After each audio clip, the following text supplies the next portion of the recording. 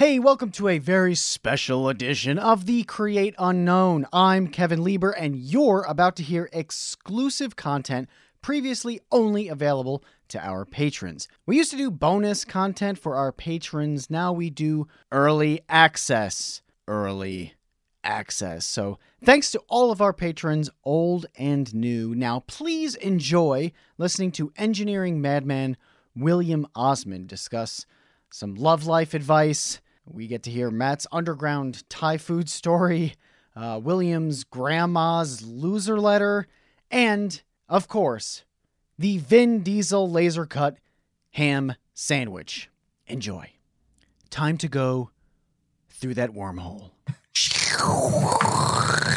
Whoa! The effects are crazy. You guys do effects for this part?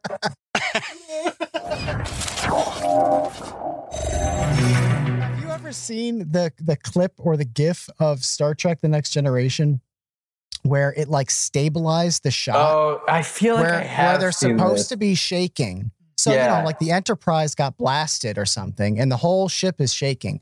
But they somehow figured out a way to stabilize the shot while And they're just sitting there. Everyone's just like... Everyone's like this. And it's the dumbest looking thing that you've ever seen. They're like, oh, that's hilarious. it looks so bad. Oh, and I can't believe that only the patrons got to see our Star Trek: The Next Generation shaking. That's why you should become a patron. I think that they should see the first half of everybody should see the first half of that, so they know the jiggly things that they're missing. What they're missing, yeah. The jiggles occur through the wormhole. Yeah, the only thing the patrons are going to see is you surviving it, you coming out of it. Right. That's important. Yeah, someday we'll actually have a wormhole animation. It'll make that better. Maybe someday we'll have a wormhole. Yeah. Why don't you think big? Just steal the Doctor Who thing. That's between Osman and Reeves to figure that out. And what did you decide on cuisine, by the way? Did you make a decision? Did you commit? I think I'm going to go Thai food. I'm trying to look for... I can't find the... Oh, there's the noodles. So I had an office in Boston that was underground, and it was next to a Thai place. And there was no air conditioning in it. It was incredibly hot most of the time, and so we always had to have the door open. One day they did a promotion where they were giving out samples, and this girl stood outside for like 6 hours, literally all day. Every time somebody walked by, she would hold the thing out and say, "Taya, you'll love it," with this fake laugh. Everything. And so she did this. Yeah, this fake laugh for like hours and hours. And I couldn't shut the door because it was like 90 degrees inside. Oh, so you had to hear it over. So I heard this all day long. And at a certain point, she was just kind of dead in the eyes and expressionless, but still doing the laugh. And I thought, oh, both our lives are terrible right now. Nobody wins. Except for those people getting the free sample of delicious Thai food. That's right. Yeah. And I hope they loved it. It's been almost 20 years now. And hearing the joke once and thinking it was hilarious, and then, they can't wait to tell their buddies, oh, you're not going to believe what happened underground in Boston. Anybody walking by, they hear it once and they get some food. Life is good for them. A pun and some food. That's a good deal for free. I heard it 1,000 times. I never got any food either. Not like she came in and said, "Here, thank you for putting up with our promotion for today. Here's whatever Thai delicacy you've earned through your exposure to my horrible laugh." But no. Every time I hear somebody say something about Thai food like that, it just jumps in my head. Oh. Well, I'm sorry that Thai food is ruined for you. And they add so many fees to delivery. That's what you get. Jeez. Not going out and getting it yourself. I know. What if you had a fast food retrieval bar? Robot? No. Not a bad idea. There you go. So, like I said, on the other side of the wormhole, Baseweight wants to know how to keep his future wife around. What's it like with your caregiver? Oh God, I'm probably... Does any of the electrifying items cause any friction? No pun intended. No. Or she's just kind of laid back? She doesn't care. She just does her own thing. I think as long as it's not you don't. I mean, wait, is this person do YouTube, or how do our lives overlap for my advice to be? So he's mostly into music, but I'd say his creative life is extremely similar to anybody's if they have a YouTube channel. So it's really the same path, but with a different outcome, like artistic outcome. I mean, I think there's like a balance of doing what you want to do, versus like doing what would make your caretaker happy. And if you don't find that balance, then they won't be happy. Like if you do too much of your own stuff, it's going to end poorly. But then if you don't do enough of your own stuff, you'll maybe be unhappy. Being more selfless, like sort of figuring out stuff that they would want to kind of, you almost get more leeway too. Like if you do put more effort into making them happy, doing more stuff they want to do, then you can kind of get away with more of what you want to do. So meeting her, by the way, was one of the highlights of VidCon for me. Yeah. It really, truly was. I feel like people are more excited about Caretaker than me. Yeah, we should see if she'll do the podcast. Yeah, it's like this is the lunatic, and then this is the person that somehow puts up with the lunatic. Well, what was so cool about it, and number one, she's the coolest person, interesting. I could have talked to her for hours and hours, endlessly, right? Yeah. So it's standalone thing. But the really cool, like relevant to this podcast thing is that it was so obvious that she is just 100% supportive of all the crazy things that you do.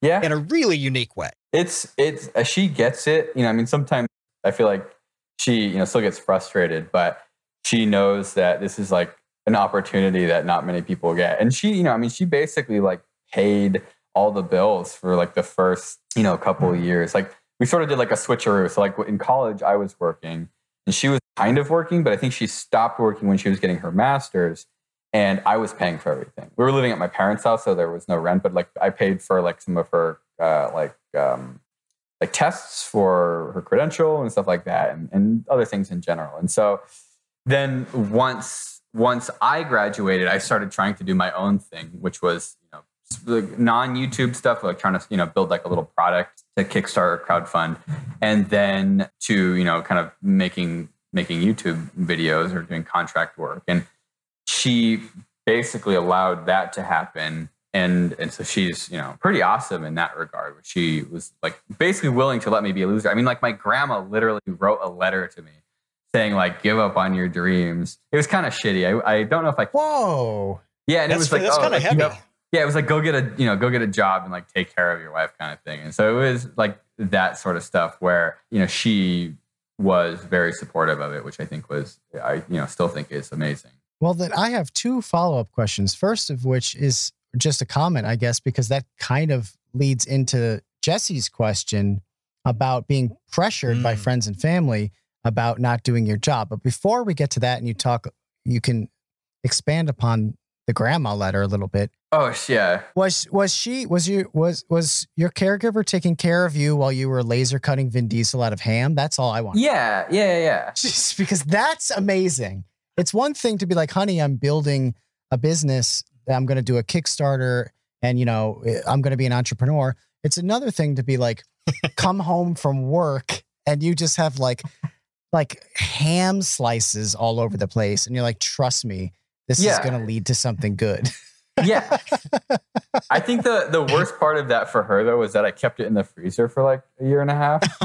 The bust, the sculpture. So it was taking up space in the freezer and it was getting it was like freeze drying, like the ice is sublimating out, and so it starts getting really dehydrated. And so it looked like someone had sliced them with 1,000 razor blades because all the fibers were separating.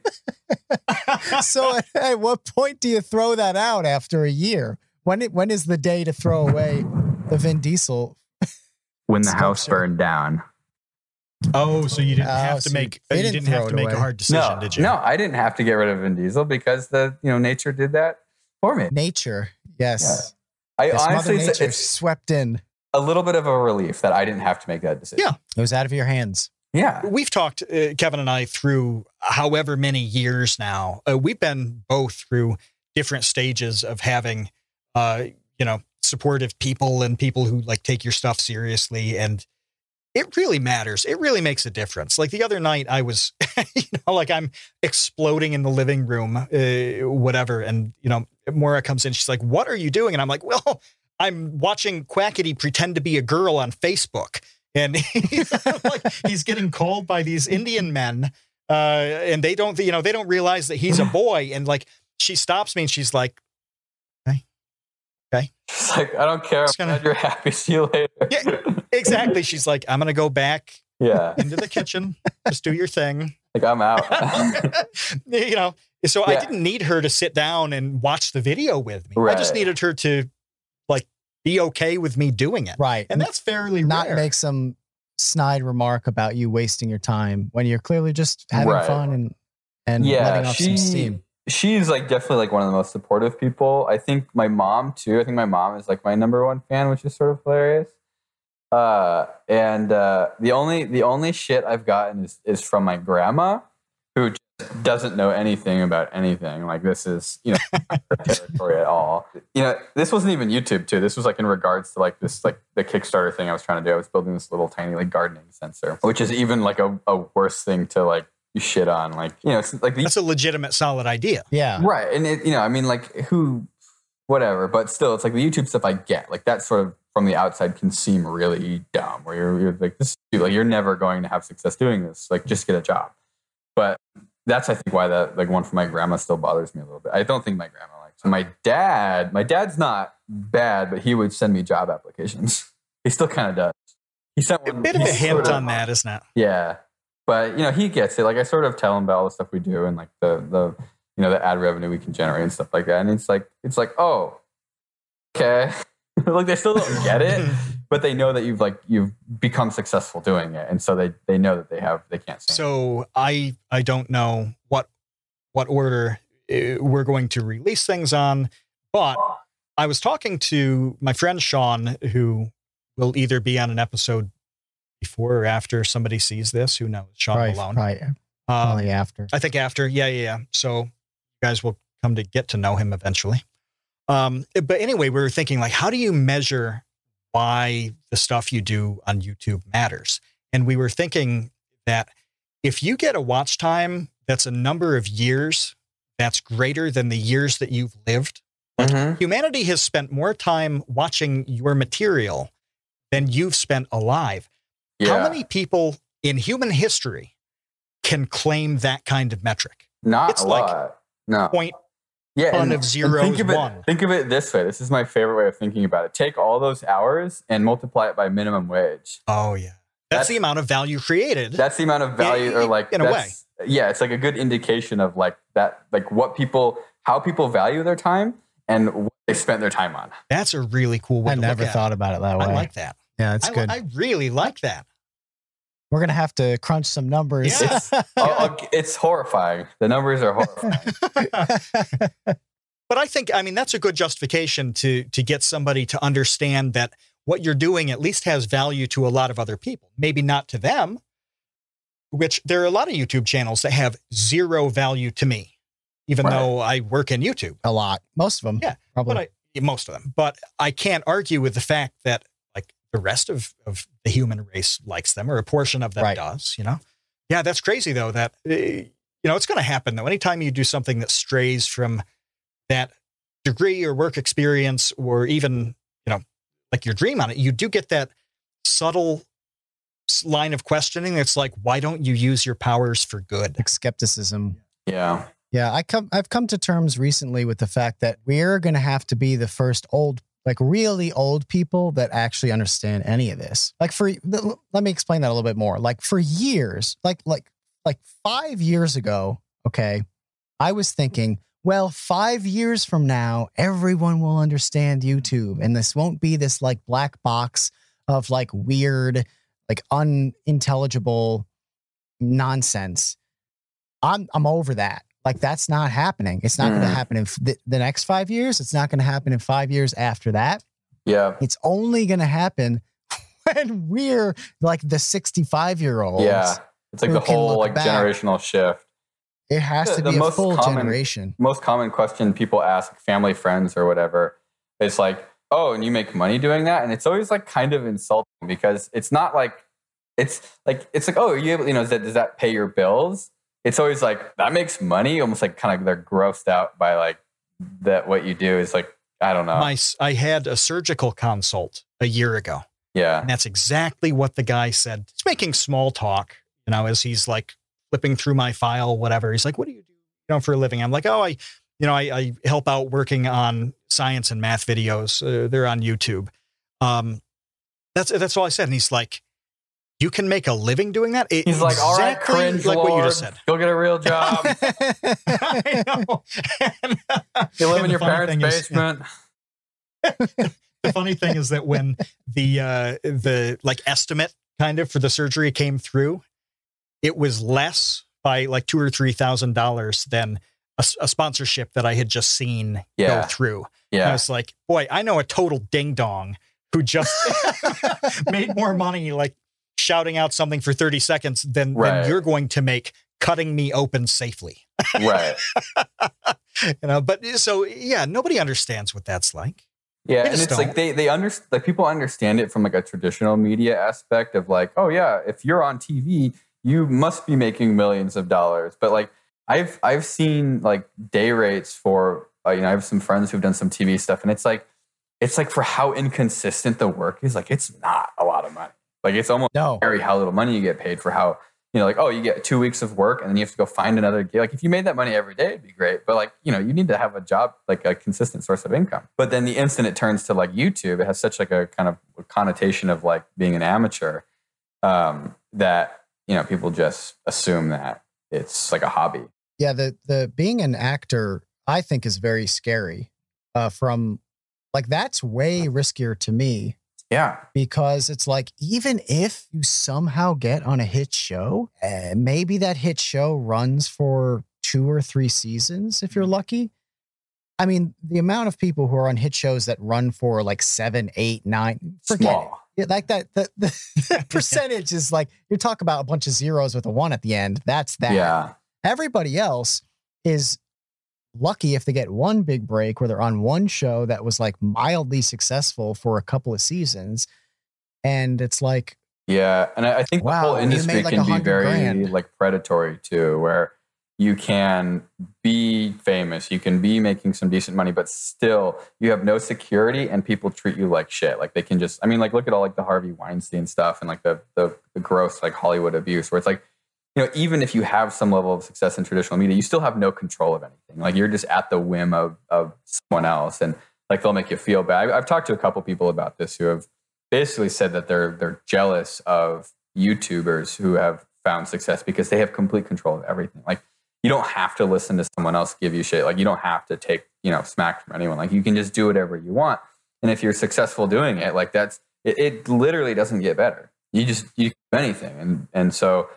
It's, arguably better than traditional media, but you're like, nobody understands that, or very few people. Not until we're the old people. Yeah. One day we'll tell the story. When we're the real boomers and not just like the meme boomers. Get off my lawn. And but then they'll be like, the clouds will be the TV of the future. You look into the sky and it's beamed straight in your retinas. And we won't understand that. So exactly. Well, wait, you can make money staring at clouds? Like, that's so stupid. And the kids are like, oh. Why don't you get a traditional job like being a YouTuber? Yeah, go. Exactly. Go carve ham sandwiches like your your father did. Like I did. Buckle your bootstraps and go buy a pack of sandwich meat. And then stick it in the freezer for a year.